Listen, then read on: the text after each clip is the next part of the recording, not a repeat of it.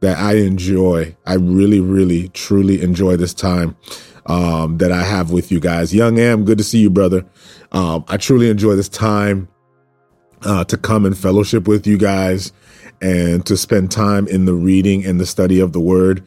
It's been refreshing just to see how God is working powerfully through each and every one of you as you are disciplining yourself in the reading of the word. The reading of God's word is the most important activity, the most important endeavor for the believer.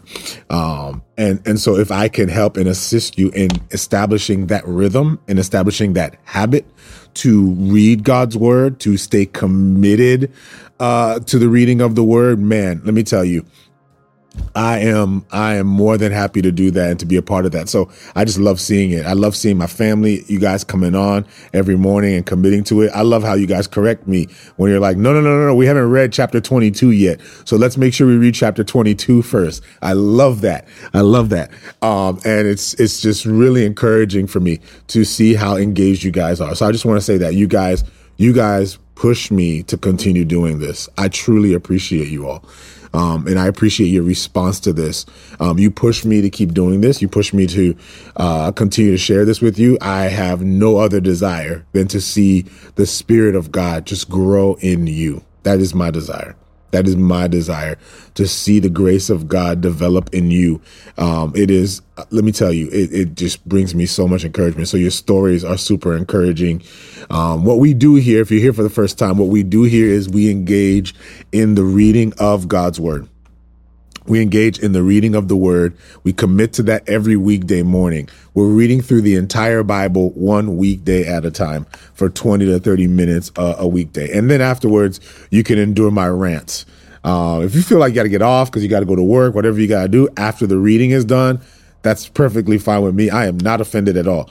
But for those who hang there, we just spend some time in just the reflection of what God is saying in that moment and what he's speaking into. But I truly believe this, guys. This is my priority for you, is just to sit and to read with me. That's it. Like, it's just to sit and to read. That in and of itself is just, it's transformative. It's transformative.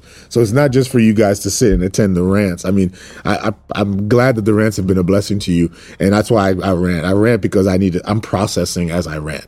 I'm processing as well what the Lord is speaking into in the moment. But that's all to say, guys. I am so encouraged. I want to start off just to tell you guys that I'm super encouraged by you. Today we're going to look at Exodus 22, and I'm going to pray, and we're going to get into the word. I'm going to pray. We're going to get in. I'm going to start trying to actually get in a little bit earlier as well. I know usually we're on the clock. We start at 8:10 on the clock. I kind of just let everybody flow in. I'm going to make an effort to maybe jump on around 7:55 and kind of do my little shuka at the beginning. And then, and then afterwards, we can start a little bit early to get more in, because I try to cut off by 8:30. So that way, for those of you who have to leave and have to go, you can jump off around 8:30. So, and then I hang here till about 9 to 9:15 ish, depending on the day, depending on the time. And then, on the days that we commit to prophetic prayer, where we just spend time in prophetic prayer, we go for as long as time affords us. And sometimes that could take a while.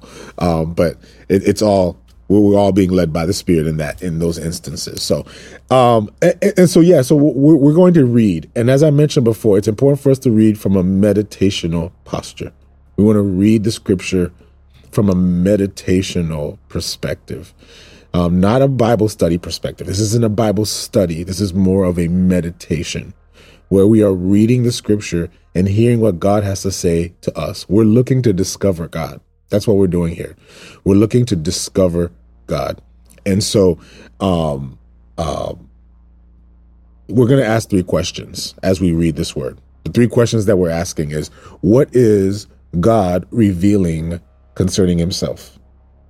Okay. What is God revealing concerning himself? The second question that we're going to ask is, what is God revealing concerning people? Okay. Concerning people. And then the third question that we're going to ask is, what is God revealing concerning me? Okay, you're going to ask that for yourself. I'm asking that for myself as I read this. This is how we posture ourselves, okay, to hear from God and to discover him. Okay. And that's what we want to do. So we're not here to be simply informed by the scripture. We want to be transformed by the scripture. So we're going to allow the scripture to exegete us as we exegete the scriptures. This is an exchange with God that we're going to engage in today. So with that being said, let's pray. Father, we thank you for affording us this time to come together, to gather and to fellowship in your word. Father, it is incredible, Lord, that you've given us, Lord, the imagination, the imaginative creativity to, Lord, come together, Lord, through the means of technology that have been developed by your people. Father, that here we come together, all different people from all different places and all different statuses and all different economic standings and all different echelons spiritually and all different echelons sociologically, all different ethnicities and cultures coming together right now in this moment to just sit down and to eat your word from different parts of the world and in different time zones, Lord, coming together to eat your word. Wow. How incredible is that, Lord? So I just pray right now as we come together, Lord, speak to us today. Lord, we anticipate you today. And we ask that in your name we pray. Amen and amen. Let's get to it, family. We're going to be looking into, we're going to be reading from Exodus 22. And we'll see where the Spirit leads us from there. All right, let's do it. Let us do it. All right, Exodus 22, it says this: if a man steals an ox or sheep and slaughters it or sells it, he shall restore 5 oxen for an ox and 4 sheep for a sheep. If the thief is found breaking in and he is stuck so that he dies, there shall be no guilt for his bloodshed. If the sun is risen on him, there shall be guilt for his bloodshed. He shall make a full restitution. If he has nothing, then he shall be sold for his theft. If the theft is certainly found alive in his hand, whether it is an ox or donkey or sheep, he shall restore double. If a man causes a field or a vineyard to be grazed and lets loose his animal, and it feeds in another man's fields, he shall make restitution from the beast of his own field and from the best of his own field and the best of his own vineyard. If fire breaks out and catches in thorns, so that stacked grain, standing grain, or the field is consumed, he who kindled the fire shall surely make restitution. If a man delivers his neighbor money or articles to keep, and it is stolen out of the man's house, if the thief is found, he shall pay double.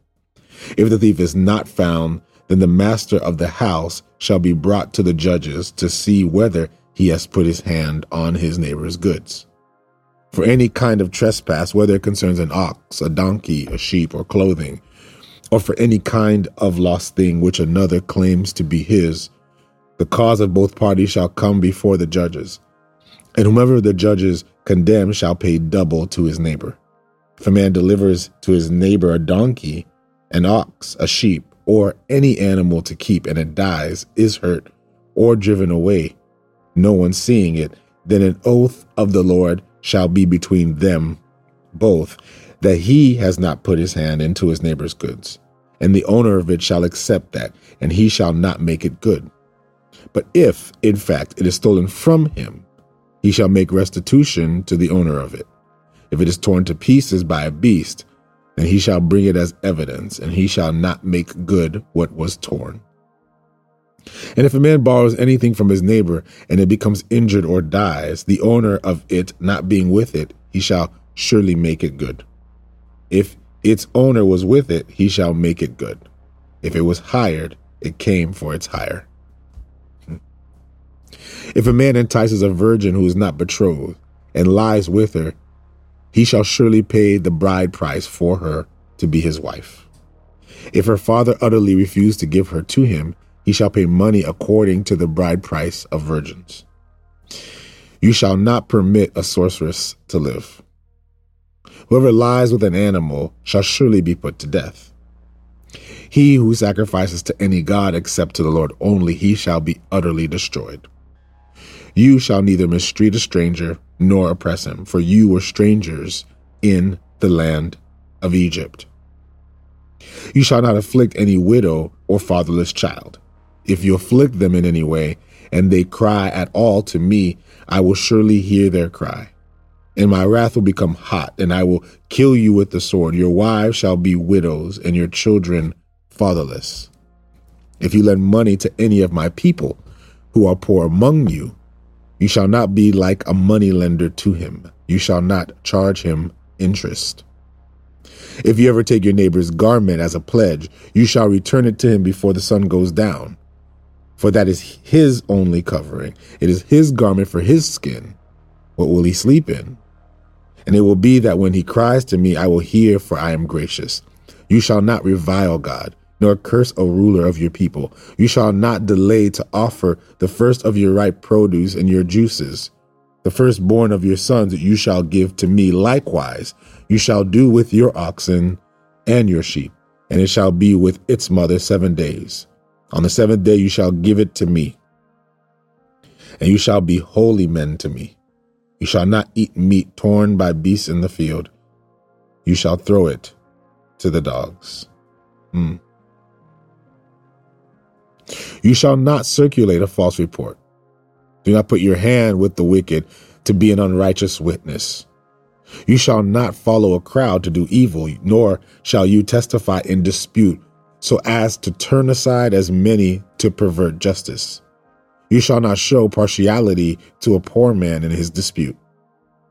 If you meet your enemy's ox or his donkeys going astray, you shall surely bring it back to him again.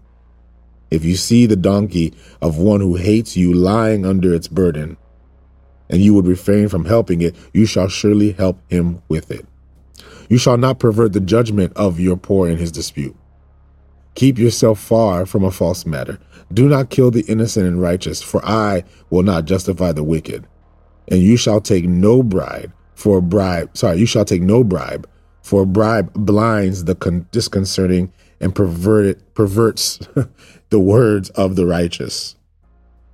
Also, you shall not oppress a stranger, for you know the heart of a stranger, because you were strangers in the land of Egypt. 6 years you shall sow your land and gather in its produce. But the 7th year you shall let it rest and lie fallow, that the poor of your people may eat what they leave, the beasts of the field may eat. In like manner you shall do with your vineyard and your olive grove. 6 days you shall do your work, and on the 7th day you shall rest, that your ox and your donkey may rest, and the son of your female servant and the stranger may be refreshed. And in all that I have said to you, be circumspect, and make no mention of the name of other gods, nor let it be heard from your mouth. 3 times you shall keep a feast to me in the year. You shall keep the feast of unleavened bread. You shall eat unleavened bread 7 days, as I command you, at the time of the appointed month of Abib. For in it you came out of Egypt. None shall appear before me empty. And the feast of harvest, the first fruits of your labors, which you have sown in the field, and the feast of ingathering at the end of the year, when you have gathered in the fruit of your labors from the field. 3 times in the year, all your males shall appear before the Lord God. You shall not offer the blood of my sacrifice with leavened bread, nor shall the fat of my sacrifice remain till morning. The first of the first fruits of your land you shall bring into the house of the Lord your God. You shall not boil a young goat in its mother's milk. Behold, I send an angel before you to keep you in the way and to bring you into the place which you have prepared. Beware of him and obey his voice. Do not provoke him, for he will not pardon your transgressions, for my name is in him. But if you indeed obey his voice and do all that I speak, then I will be an enemy to your enemies and an adversary to your adversaries. For my angel will go before you and bring you in to the Amorites, the Hittites, the Perizzites, the Canaanites, and the Hivites, and the Jebusites, and I will cut them off. You shall not bow down to their gods, nor serve them, nor do according to their works, but you shall utterly overthrow them and completely break down their sacred pillars. So you shall serve the Lord your God, and he will bless your bread and your water, and I will take sickness away from the midst of you. No one shall suffer miscarriage or be barren in your land. I will fulfill the number of your days. I will send my fear before you. I will cause confusion among all the people to whom you come, and I will make your enemies turn their backs to you, and I will send hornets before you, which shall drive out the Hivite, the Canaanite, and the Hittite from before you. I will not drive them out before you in 1 year, lest the land become desolate and the beasts of the field become too numerous for you. Little by little, I will drive them out from before you until you have increased, and you inherit the land. And I will set your bounds from the Red Sea to the Sea of Philistia, and from the desert up to the river. For I will deliver the inhabitants of the land into your land, and you shall drive them out before you. You shall make no covenant with them, nor with their gods. You shall not dwell in your land, lest they make you sin against me. For if you serve their gods, it will surely be a snare to you. Chapter 24.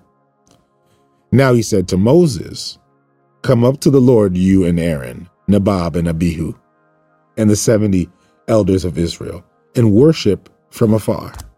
And Moses alone shall come near the Lord, but they shall not come near, nor shall the people go up with him. So Moses came and told the people all the words of the Lord and all the judgments. And the people answered with one voice and said, all the words which the Lord has said, we will do. And Moses wrote all the words of the Lord, and he rose early in the morning and built an altar at the foot of the mountain, and 12 pillars according to the 12 tribes of Israel. And he sent young men of the children of Israel who offered burnt offerings and sacrificed peace offerings of oxen to the Lord. And Moses took half the blood and put it in basins, and half the blood he sprinkled on the altar. Then he took the book of the covenant and read in the hearing of the people. And they said, all that the Lord has said we will do, and be obedient. And Moses took the blood, sprinkled it on the people, and said, this is the blood of the covenant which the Lord has made with you according to all these words. Then Moses went up, also Aaron and Nadab and Abihu, and the 70 elders of Israel, and they saw the God of Israel.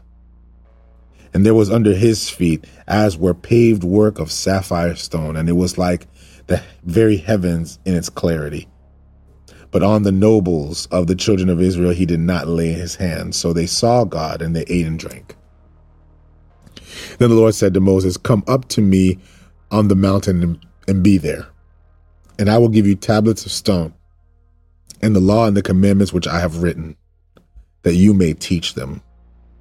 So Moses arose with his assistant Joshua, and Moses went up to the mountain of God. And he said to the elders, wait here for us until we come back to you. Indeed, Aaron and Hur are with you. If any man has a difficulty, let him go to them. Then Moses went up to the mountain, and a cloud covered the mountain. Now the glory of the Lord rested on Mount Sinai, and the cloud covered it 6 days. And on the 7th day he called to Moses out of the midst of the cloud. The sight of the glory of God was like a consuming fire on the top of the mountain and in the eyes of the children of Israel. So Moses went into the midst of the cloud and went up into the mountain. And Moses was on the mountain 40 days and 40 nights. One more chapter. We'll see. Then the Lord spoke to Moses, saying, speak to the children of Israel, that they bring me an offering. From everyone who gives it willingly with his heart, you shall take my offering. And this is the offering which you shall take from them: gold, silver, and bronze, blue, purple, and scarlet thread, fine linen, and goat's hair, ram skins dyed red, badger skins, and acacia wood, oil for the light, and spices for the anointing oil, and for the sweet incense, onyx stones, and stones to be set in the ephod and in the breastplate. And let them make me a sanctuary, that I may dwell among them. according to all that I show you that is in the pattern of the tabernacle and the pattern of all its furnishings, just so you shall make it. And they shall make an ark of acacia wood. 2.5 cubits shall be its length, 1.5 cubits its width, and 1.5 cubits its height. You shall overlay it with pure gold inside and out, and you shall overlay it and shall make it a molding of gold all around. You shall cast 4 rings of gold for it, and put them in its 4 corners. 2 rings shall be on one side and 2 rings on the other side. And you shall make poles of acacia wood and overlay them with gold. You shall put the poles into the rings on the sides of the ark, that the ark may be carried by them. The poles shall be in the rings of the ark. They shall not be taken from it. And you shall put into the ark the testimony which I will give you. Oh, wow.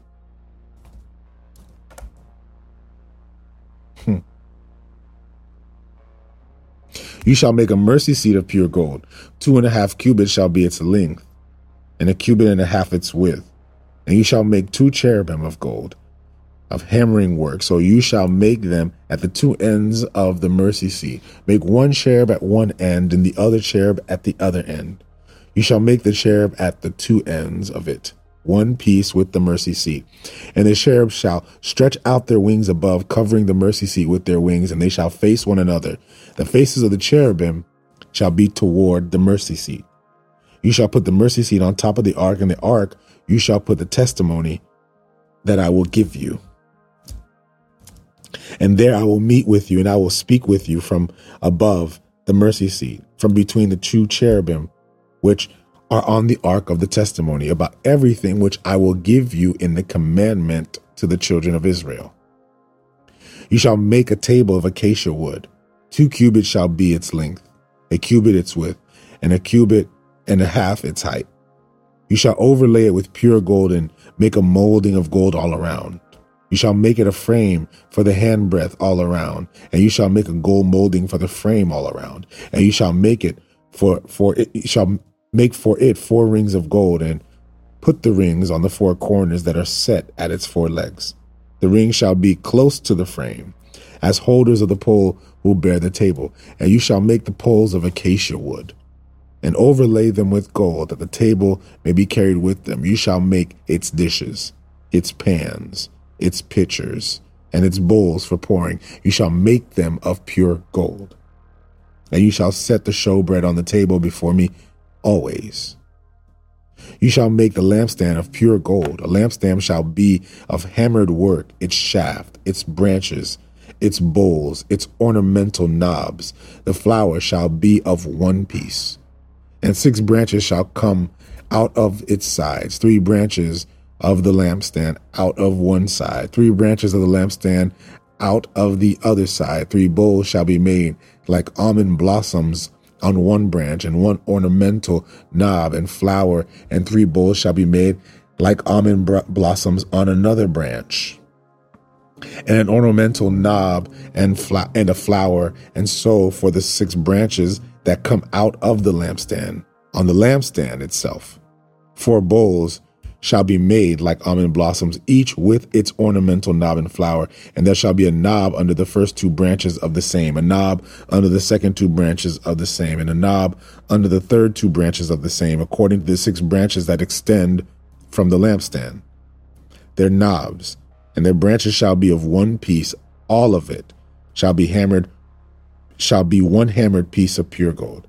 You shall make 7 lamps for it, and they shall arrange its lamps so that they give light in front of it, and its wick trimmers, and their tray shall be of pure gold. It shall be made of a talent of pure gold, with all its utensils, and see to it you make them according to the pattern which I have shown you on the mountain. Whew, there's a lot there.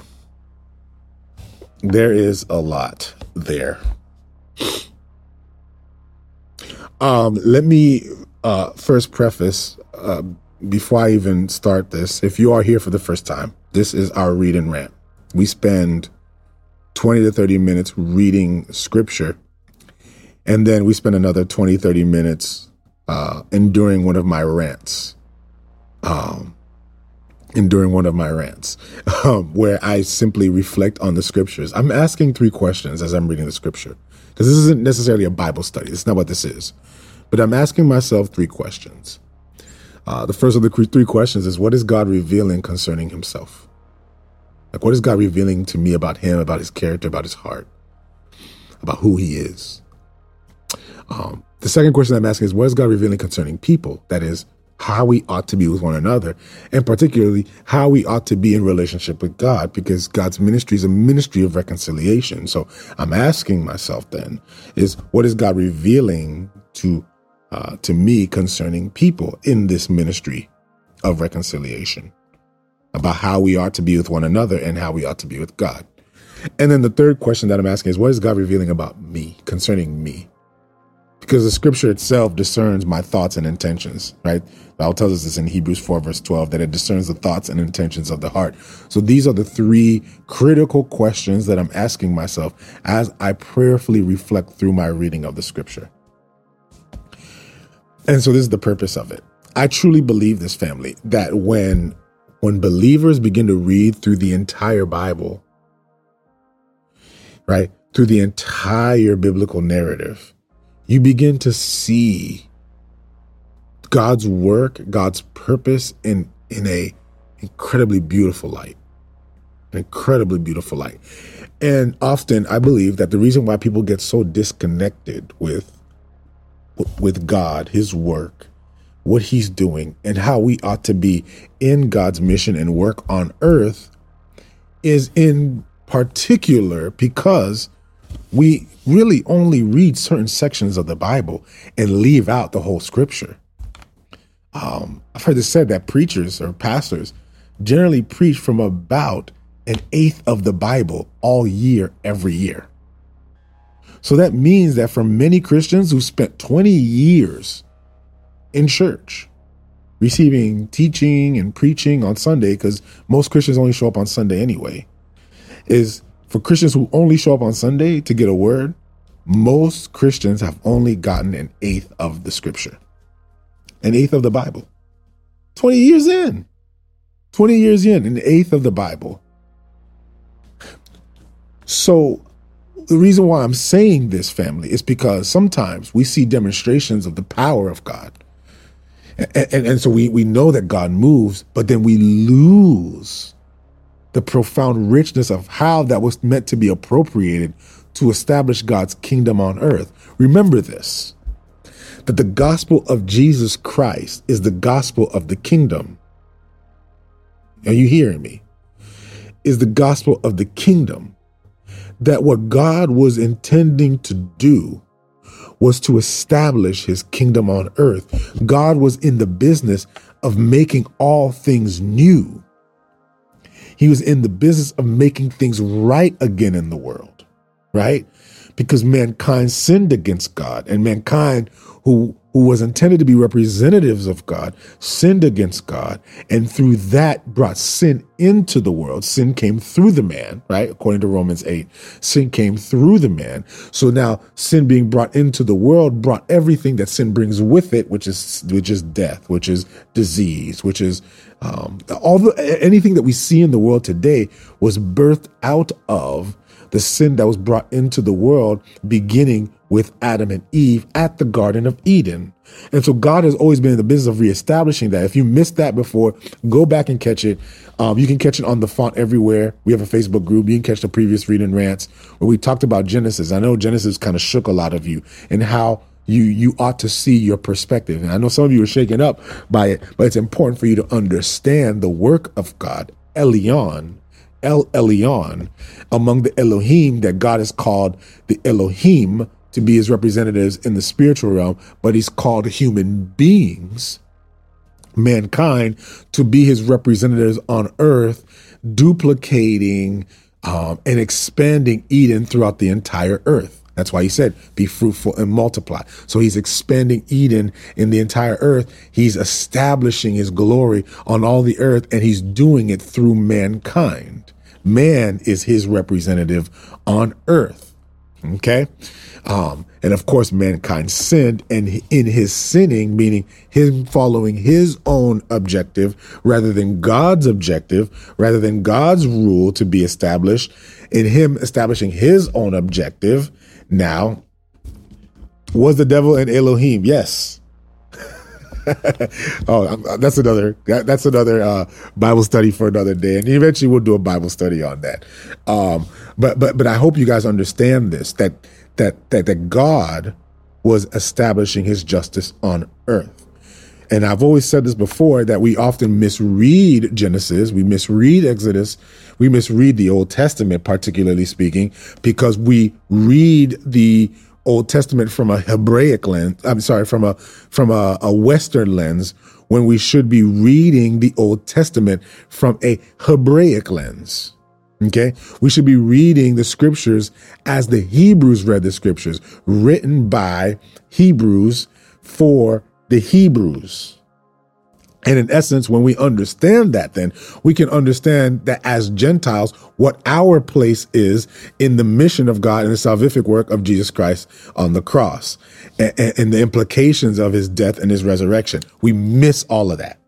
We miss all of that because we have bastardized the scriptures. We've turned scripture into something that fits within our cultural context, and that's why we miss out on the depth and the riches of what the message of the gospel is. Okay, so with that being said, this brings us here. And I know, because I got some messages from some of you on this, and I know it kind of frustrated some of you when you, some people kind of went, what? I don't get it. What do you mean? When I told people, you've got to reread Exodus. Okay, you have to read Exodus. You have to reread it because most Christians have read Exodus from their perspective. They read Exodus as if it was written for them. The same way you've got to reread Genesis, you're going to have to reread Exodus. Okay? and when you begin to reread Exodus from the proper lens, then you're going to begin to see the work of Christ, Jesus, beginning from the beginning. In the beginning was the Word, Word was with God, the Word was God, right? All that good stuff. Okay. And so, there's so much here, but there's so much that God is exposing to me today as I am reading this to you. So I want to share this with you because I believe it's going to open your mind into how you ought to read the scripture through Exodus, and it's going to open your mind as to how you ought to navigate through your walk with Christ today and the implications of that. So, where do I start? I said last time, I know it wasn't yesterday, it was the day before yesterday. I told you guys last time that we have to reread Exodus as a book that was not written for us. Repeat that one more time. You need to reread Exodus as a book that wasn't written, to us, not for us, to us. You must read Exodus as a book that is not written to us. It's still written for us, okay? But not written to us, correct? We have to read Exodus first, primarily as an observer, okay? We have to read it primarily as an observer. Starting from Exodus 20, when you read the 10 Commandments. I'm going to sit here for a little bit because I know I'm still deconstructing things for you guys.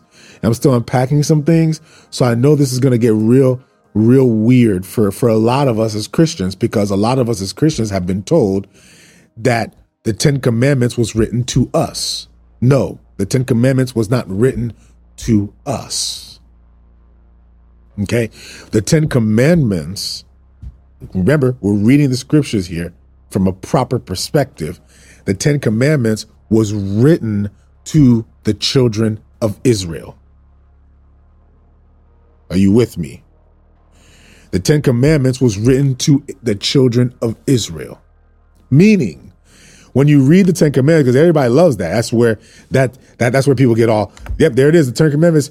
We read the Ten Commandments as if they are a set of rules that Christians ought to follow, which is an incorrect and improper perspective of the scripture. The Ten Commandments was not written as a book, as a set of 10 fundamental rules that Christians ought to follow, or that Christians are obligated to follow. Okay? That was not the purpose of the Ten Commandments. The purpose of the Ten Commandments was to establish God's covenant with the children of Israel. Understand this, that the children of Israel should not be seen as some kind of metaphor here. The children of Israel were the literal children of Israel. Okay? They were the literal children of Israel. Not, well, it's metaphorical children. We sometimes dramatize, things in the Bible. Like when we think of the children of Israel, we go into the symbolism and we go into all this stuff. The children of Israel, this holy nation of people, and this. No, it was literally the children of Israel. Okay? These were the children of Israel. Stay with me, family. This and I hope you guys. Oh man, I'm going to go a little over time today. I know it, because I got to make sure I unpack this for you. This is the reason, going back to what we were reading before, this is the reason why the scriptures took meticulous detail, like they meticulously detailed out who the children of Israel were, so that you would know who this was being written to. Okay?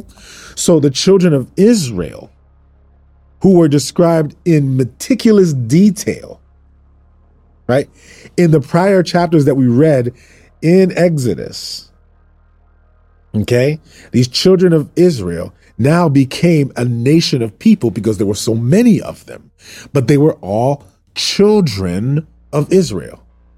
But the children of Israel were the children of Isaac. And the children of Isaac were the children of Abraham. Abraham had Isaac. Isaac had Jacob. Jacob became Israel when he wrestled with God. We read all that. Remember, I'm walking you through. I want you to see God's story from a big picture. That's why I want you to see here, to see God's story from a big picture. Abraham, right, had Isaac. Isaac had Jacob. Jacob wrestled with God. He overcame. His name was Israel. He has this blended family, of which 12 sons. Among the 12 sons came all the remaining children of Israel, which we call the 12 tribes of Israel. They're the 12 tribes of Israel. Okay. Stay with me now. Why does all this matter? Because God's plan was initiated and instigated in the covenant that he made with Abraham. Through Abraham, God would restore his people. Through Abraham, God would restore his representatives on earth. Stay with me, y'all. Through Abraham, God would restore and establish his kingdom on earth. Through Abraham. That was the promise. And that it was through Abraham that he would, that his children would become a nation that is a blessing to many nations. He told Abraham, I will make you the father of many nations, not just one nation, but many nations would come out of Abraham. Okay. That is that through Abraham, the blessings of God would flow throughout all of humanity. Stay with me now. Through Abraham, the blessings of God would flow through all of humanity. So therefore, being a child of Abraham was not about influence and power, but about service to establishing the mission and the kingdom of God on earth. I hope you guys understand that. Because there are people who will say, well, who are the chosen people of God? I'm one of the chosen people of God. No, I'm one of the chosen. So there's argument about who the chosen people of God are. But whoever they were given responsibility to serve the world. If you understood what God's kingdom was like, you would understand that it wasn't a matter of political influence and economic power, but a matter of establishing the righteousness and the justice of God on earth. When you begin to understand that, then people wouldn't even fight over who the children of Abraham are, because they've been given now an incredible responsibility. It's not a matter of power and influence and privilege, but a matter of incredible responsibility.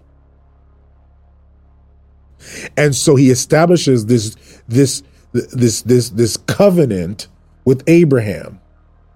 I believe it's in, if you want to go back to Genesis 11 and go back to Genesis 15, we read it all already, but I want you to go back and look at it again and see that he's establishing many nations under Abraham who would bring righteousness and justice to the world. That's actually the primary mission of the people of God, the children of God, and the children of God being established to the children of Abraham. So he's protecting and he's instituting a bloodline. Stay with me, family. Because this is different, because we've been told so many things. And yet all it takes is just reading through from the beginning to the end, just reading through. That's why it's important to journey with me through this. Because now you're going to be seeing this all the way through, that this is the narrative. This is the narrative all the way through. It's the narrative all the way through. And so now God is reestablishing his representatives on earth through the children of Israel.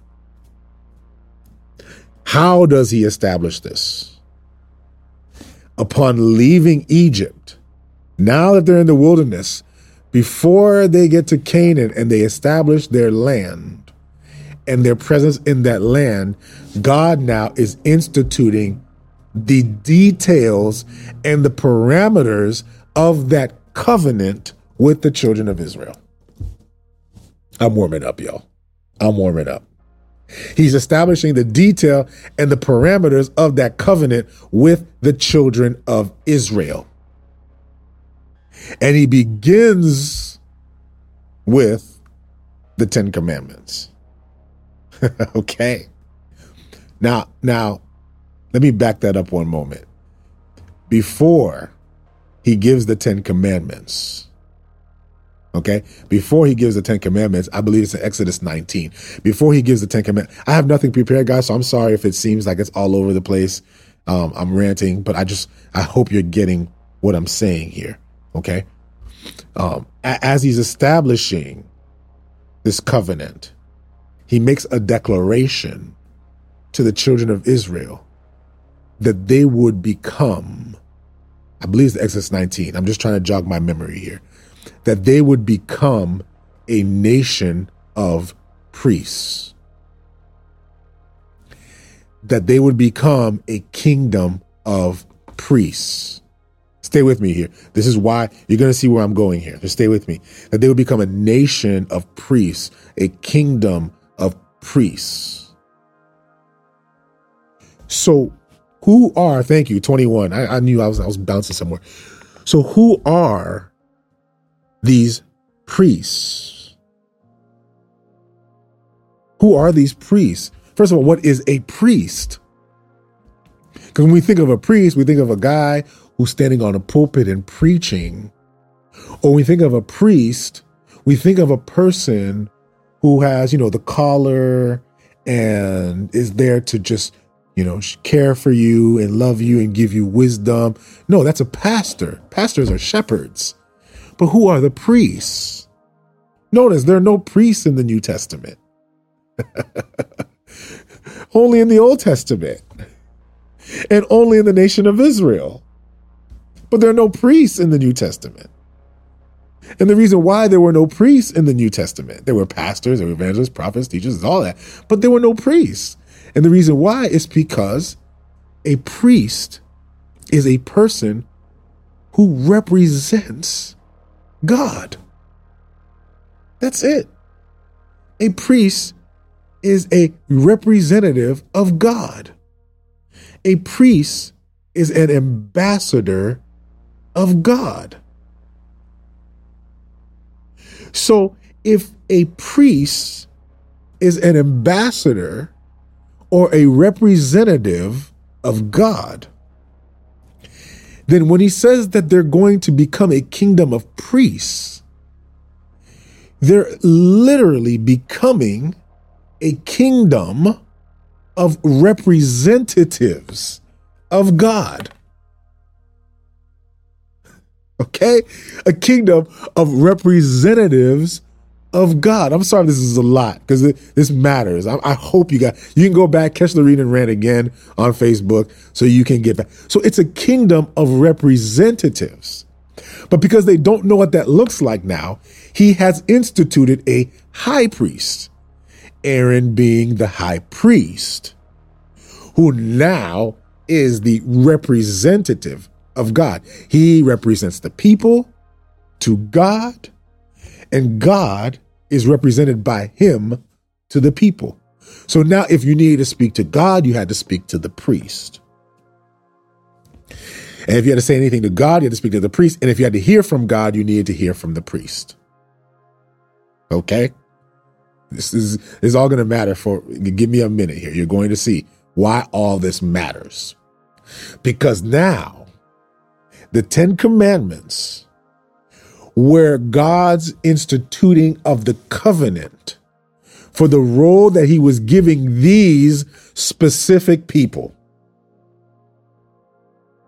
That is now that in order to be priests, this covenant, this contract, God is providing to the people here the stipulations for how they were going to fulfill the role of being God's priests on earth. This entire nation would be God's priests on earth to do what? To show the world what the kingdom of God was truly like. To show the people of God what Eden was supposed to be. To bring Eden back to the earth. So he institutes the 10 Commandments. And the reason why he institutes the 10 Commandments, it was 20. Okay. I know it was either 19, 20, or 21. I couldn't remember, but you can go back as we read it last time. So now, family,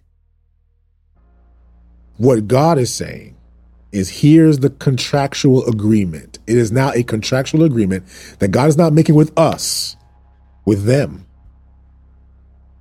God is making this contractual agreement with the children of Israel. And what he's giving them is he's giving them a set of laws. And the set of laws that they're going to follow, they're following these laws in order to fulfill the coming of the kingdom of God on earth. The 10 Commandments were the basic terms of the agreement. Okay? The 10 Commandments were the basic terms of the agreement. But we're going to read now 613 more laws. I told you guys on that. And yet these 613 laws were not laws that were created in order for us to get to heaven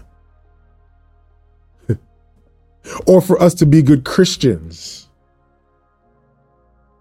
These were principled laws that were being established so that the children of Israel can properly be the representatives of God on earth. The priests that would show what the kingdom of heaven was like. And so we read in chapter 20. We read the 10 commandments. And after we read the 10 commandments, then we read in 21. We read, I believe it's like another 50 more commands or something like that. But we read a whole bunch of commands. Laws concerning violence, laws concerning servants, so we read that in 21. We read about the animal control laws, then laws concerning property in chapter 22. So we read through these laws. Then we read the moral and ceremonial laws, how we ought to treat one another and all this. And we see all of that. And then how justice would be established, how we establish justice, how are penalties to be paid, how is the law performed. Now, look at this now. And then he goes to the law of the Sabbath. And he tells them to honor the Sabbath. 6 years you shall sow in the land, gather its produce. 7th year you shall let it rest. All these things are laws. I want to make sure you understand this. This law here, the law of the Sabbath, doesn't take precedence over the 10 commandments. They were both equally important. They were all equally important. The 10 commandments was just a prelude to the law itself. And yet all these things needed to be followed. Then there's the 3 annual feasts. So now these are ceremonial laws that they were meant to follow. And then afterwards, we see that little by little, he promises them that once they've established themselves as a people, then they will inherit. Ooh, I'm sorry. I'm rushing. I just don't have the time. In Exodus 23, verse 30, read that one more time. After all these things are done, he says, little by little, I will drive them out before you until you have increased and you inherit the land. He's saying the more you begin to establish these laws, the more I will give you the favor and the blessing of the land that I'm going to give you. I am going to hand this over to you so that you can be the nation that would bring Eden back to earth. But since you're not ready yet, we're going to stay here in the wilderness until you get it together, Israel. And then when you get it together, you'll be ready to walk in to Canaan.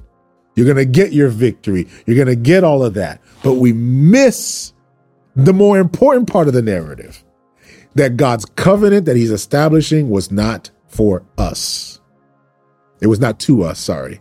It was to the children of Israel. Digest that for a moment. He is establishing his 10 commandments, his covenant, so that God's people, the children of Abraham, children of Isaac, the children of Israel, would be as God had promised and committed to Abraham in his contractual agreement. That in them following these things, they will be my people. This is why God says, I will be their God and they will be my people. The unfortunate part of this is we read it, and for many of us, as we read it, we should see the profound impossibility of actually obeying this law. I think that's the part I think that people miss.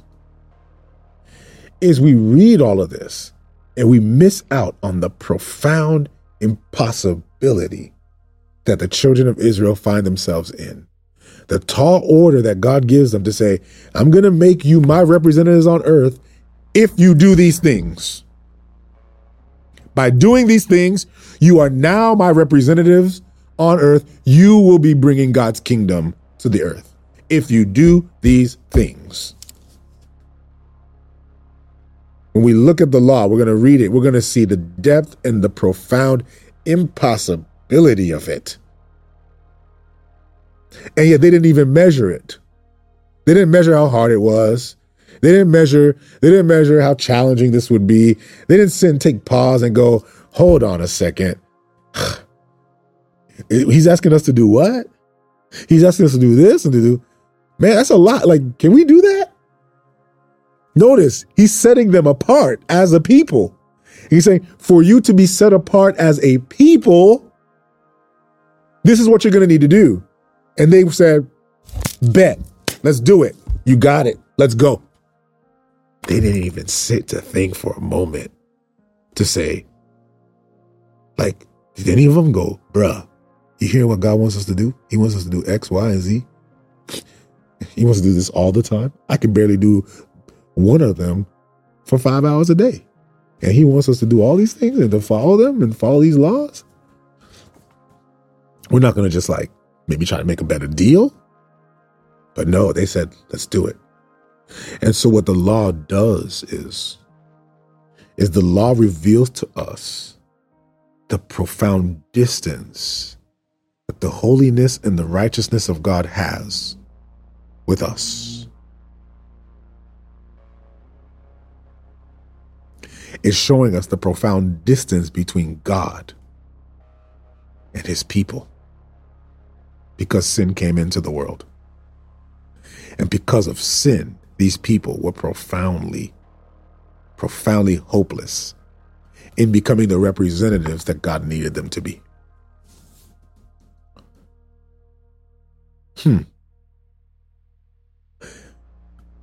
So Moses comes in chapter 24 and he tells all the people all the words that the Lord had said, and all the people answered and they said, all the words that the Lord had said, we will do. Really? Okay. Moses is like, all right, bet. All right, let's sign this contract. And so it was signed in blood.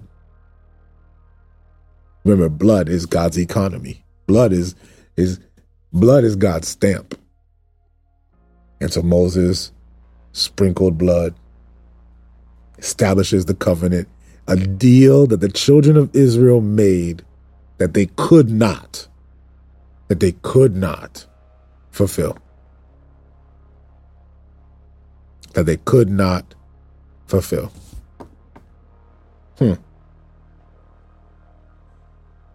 And then, ready for this?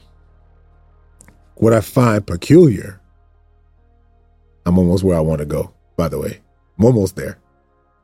What I find peculiar about this, I want to make sure you guys are getting the right perspective when you read this. That's all I'm saying. I want to make sure you have the right perspective when you're reading it. Because sometimes we just read this, and we read this as laws written to us. We read the Ten Commandments like it's some laws that we need to follow to be good Christians. Yes, these are the Ten Commandments. These are laws that we need to follow to be good Christians. No, what about the ones after it? They don't count? What about those? You know, what about those laws? Aren't we supposed to be doing those too? Which ones do we get to do? Which ones do we not get to do? The moment you choose which ones you get to do and not to do, you're already sinning because you're saying that you're God. You're choosing the laws, the rules to follow and the rules not to follow. And that's the travesty with a lot of Christians. They're trying to select which rules they follow, which rules they do not. You either follow all of them or none of them matter for the purpose by which they matter. And the unfortunate reality, family, to all the people who are trying to be law followers, the unfortunate reality is that there are people who try to follow the law the best they can, and they still fall under the consequence of what we see in Exodus 24, is that even when they agreed to the rules, they did not receive the presence of God. They did not receive the presence of God, and they did not have a relationship with God. The people who followed the rules could not go and speak to God. Abraham had to go up to the cloud to speak to God on their behalf. Isn't it funny today how the people who live in old covenantal thinking who are all about holiness is always right, and do this and do that and do these things to be a good Christian, and do these things. You're breaking that rule. But doesn't the Bible say do X? Doesn't the Bible say do Y? Doesn't the Old Testament say this? And so we read these rules and we wonder why we don't feel the presence of God. So much so that we have to call the pastors who gave us the rules for prayer. When we're going through things now, we don't feel like we have the power to come before God. We need somebody to go to God for us. Because just like the children of Israel who were given the rules and agreed to follow the rules, they agreed to follow the rules. But the consequence to rule following and the consequence to compliance is that you don't get a relationship with God. So Moses now has to go up to the mountain. Moses is the one that has to go speak to God on behalf of the people. Moses is the one that has to come back and say what the Lord is saying. What am I saying to you?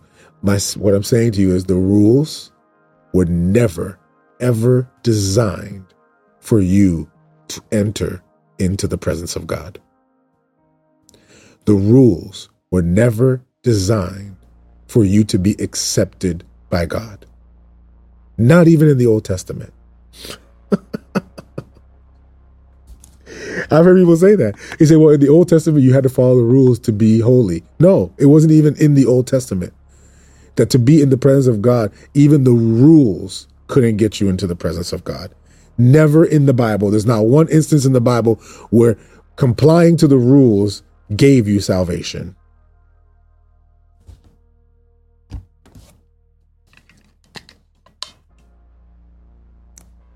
Yet we still want to know, what should I be doing to be a good Christian? What should I be doing? What should I, like, am I being a good Christian right now? Am I not? Am I this? Am I that? It's akin to a wife's, going to other people and saying, what should I do to be a good wife? Am I doing this? Am I doing that? What should I be doing? What should I be doing? Get to know your husband. Have a relationship with him. If you have a relationship with him, you're going to know what he wants. You're going to know his desires. You're going to know what he needs. You're going to know, what his predilections are. You're going to know all those things. Same for a man. Well, I don't know what God wants from me. Well, you don't know what God wants from you because you don't know God. Get into his presence. Seek him. Get to know him. And the moment you get to know him, you'll know what he wants. You are I'm sorry. Here's what happens, right? When you read the scriptures with the cheat code, because we already read through the New Testament. So when you read with the cheat code, you got the cheat code now. You got the cheat code. You are the written epistle. You are the word of God. It's written on your heart, not on tablets of stone. The words of Paul himself. So if we're written epistles, it's about us getting into a relationship with God. It was never about the rules. If you read this, you're going to read all the way through. The children of Israel had the calling, but they did not have the presence of God. They didn't get to enjoy him on a personal level. They only got to enjoy him on a corporate level.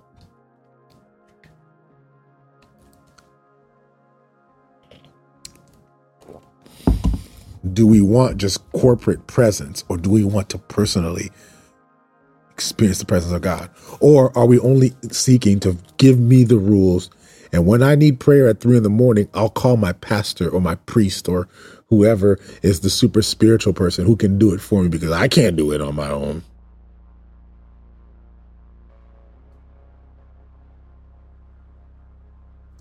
And if you read at the end of Exodus, that's the unfortunate travesty. The unfortunate travesty here is that the people have followed the rules. They're committing to following the rules, and yet they still don't earn the presence of God. Did you hear that? They committed to following the rules, and yet God said, Send Moses up, please. Don't send them. Nah, they can stay right where they are. Let them stay right where they are. Even all y'all Levites, all you priests you priests, men of God, go ahead and stay at the bottom of the mountain, please. Just stay right there. All right. Moses coming up. Okay, man, getting a little old. Let Joshua come halfway up with him. Yeah. Let Joshua come halfway up. All right, Joshua, stay right there, bruh. Okay? You're only coming halfway up only because you're Moses' right-hand man right now. That's it. I'm paraphrasing the scripture we just read. That's it. Okay? So you just stay right there. All right? Just make sure the guy can make it up this far. After that, I got it from here. I just need Moses. That's it. At the end of the day, all I need is Moses. Just give me Moses. Did you hear me? They were compliant. They said, yes, God, we're going to do all these things. They didn't even have a chance to break the rules yet. And yet they do not have the presence of God. And until God establishes his covenant, then God offers his presence. I'm going to stop right here because we're going to continue to break this down. We'll break this down tomorrow. There's so much I'm trying to get to you guys. I hope this is helping. Because when we read of the command, because we're going to be reading the covenant, we're going to be reading all the Mosaic law. We're going to be reading all through Leviticus, all through Numbers, all through Deuteronomy. And there are people who are going to read them. Man, dang, this is a lot of rules. There's no way I can do all this. It wasn't for you. The rules, the covenant that first had its preamble through the 10 Commandments was established for a people who God was calling to be his representatives on earth. To the children of Israel. Start there. Stay there for a minute. Just sit on that. 10 Commandments isn't for you. At this point, it's and if the 10 Commandments are specifically, directly laws for you to follow, then follow the rest of the laws.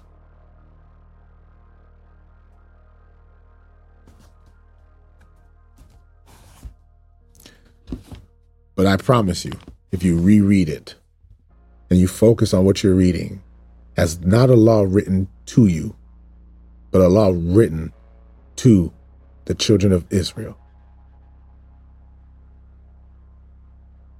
then you're going to begin to see the freedom of what it means now to move by the grace of Christ, who transforms you into him.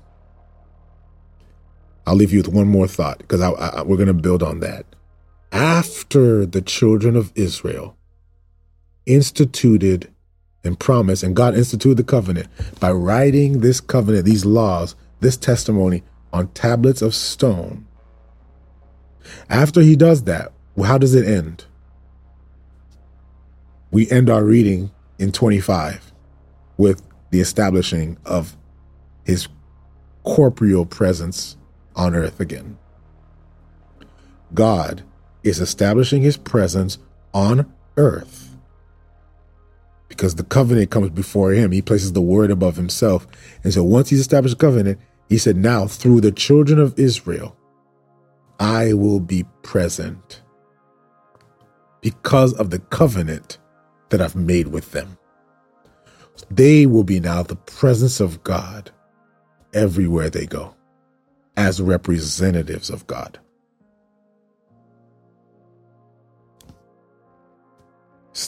You understand that? And so the presence of God was going to be established physically through the building and the establishing of the sanctuary. We'll talk about that. One thing that you'll notice here, that the presence of God everywhere they go. Because now they've made a covenant with God. So here's my thing. If the 10 Commandments isn't written for you, if I'm the written epistle, if you are the written epistle, then how should you live? How are you to be? This is the tension we're going to stay in today. This is the tension we're going to stay in today. And throughout, as we read, you're going to see that tension resolving, because God is establishing his justice, and you're going to begin to see his grace. Because the laws that followed the Ten Commandments were laws of justice. God was making things right in the world. They were laws on how we ought to worship God. And that's what he wants to do with you. Father, we thank you, Lord, for this time, Lord, as we engage in your word. Lord, I just pray, Lord, that you would, Lord, realign our perspective. Father, this is so challenging sometimes when we have heard something said so many times, when it's been taught so many times to us a certain way. And yet, Lord, I just pray that you remove the veil, Lord, from each person's eyes. Lord, that as they read the scripture, they just read what's there.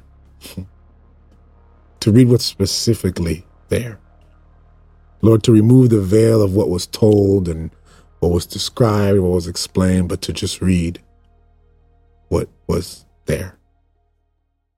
And Lord, to be free and to be liberated. To not serve under the bondage of the law, but Lord, to live in a new life by the grace that you give us to be new people in you. Father, bless us, Lord, as we navigate through difficult portions of Scripture. The next few weeks is going to be challenging for us. Lord, I just pray that it would reshape us and Lord, that we be conformed to your image, that Lord, Christ would be revealed in us. And we say that in your name we pray. Amen and amen. Guys, I love y'all.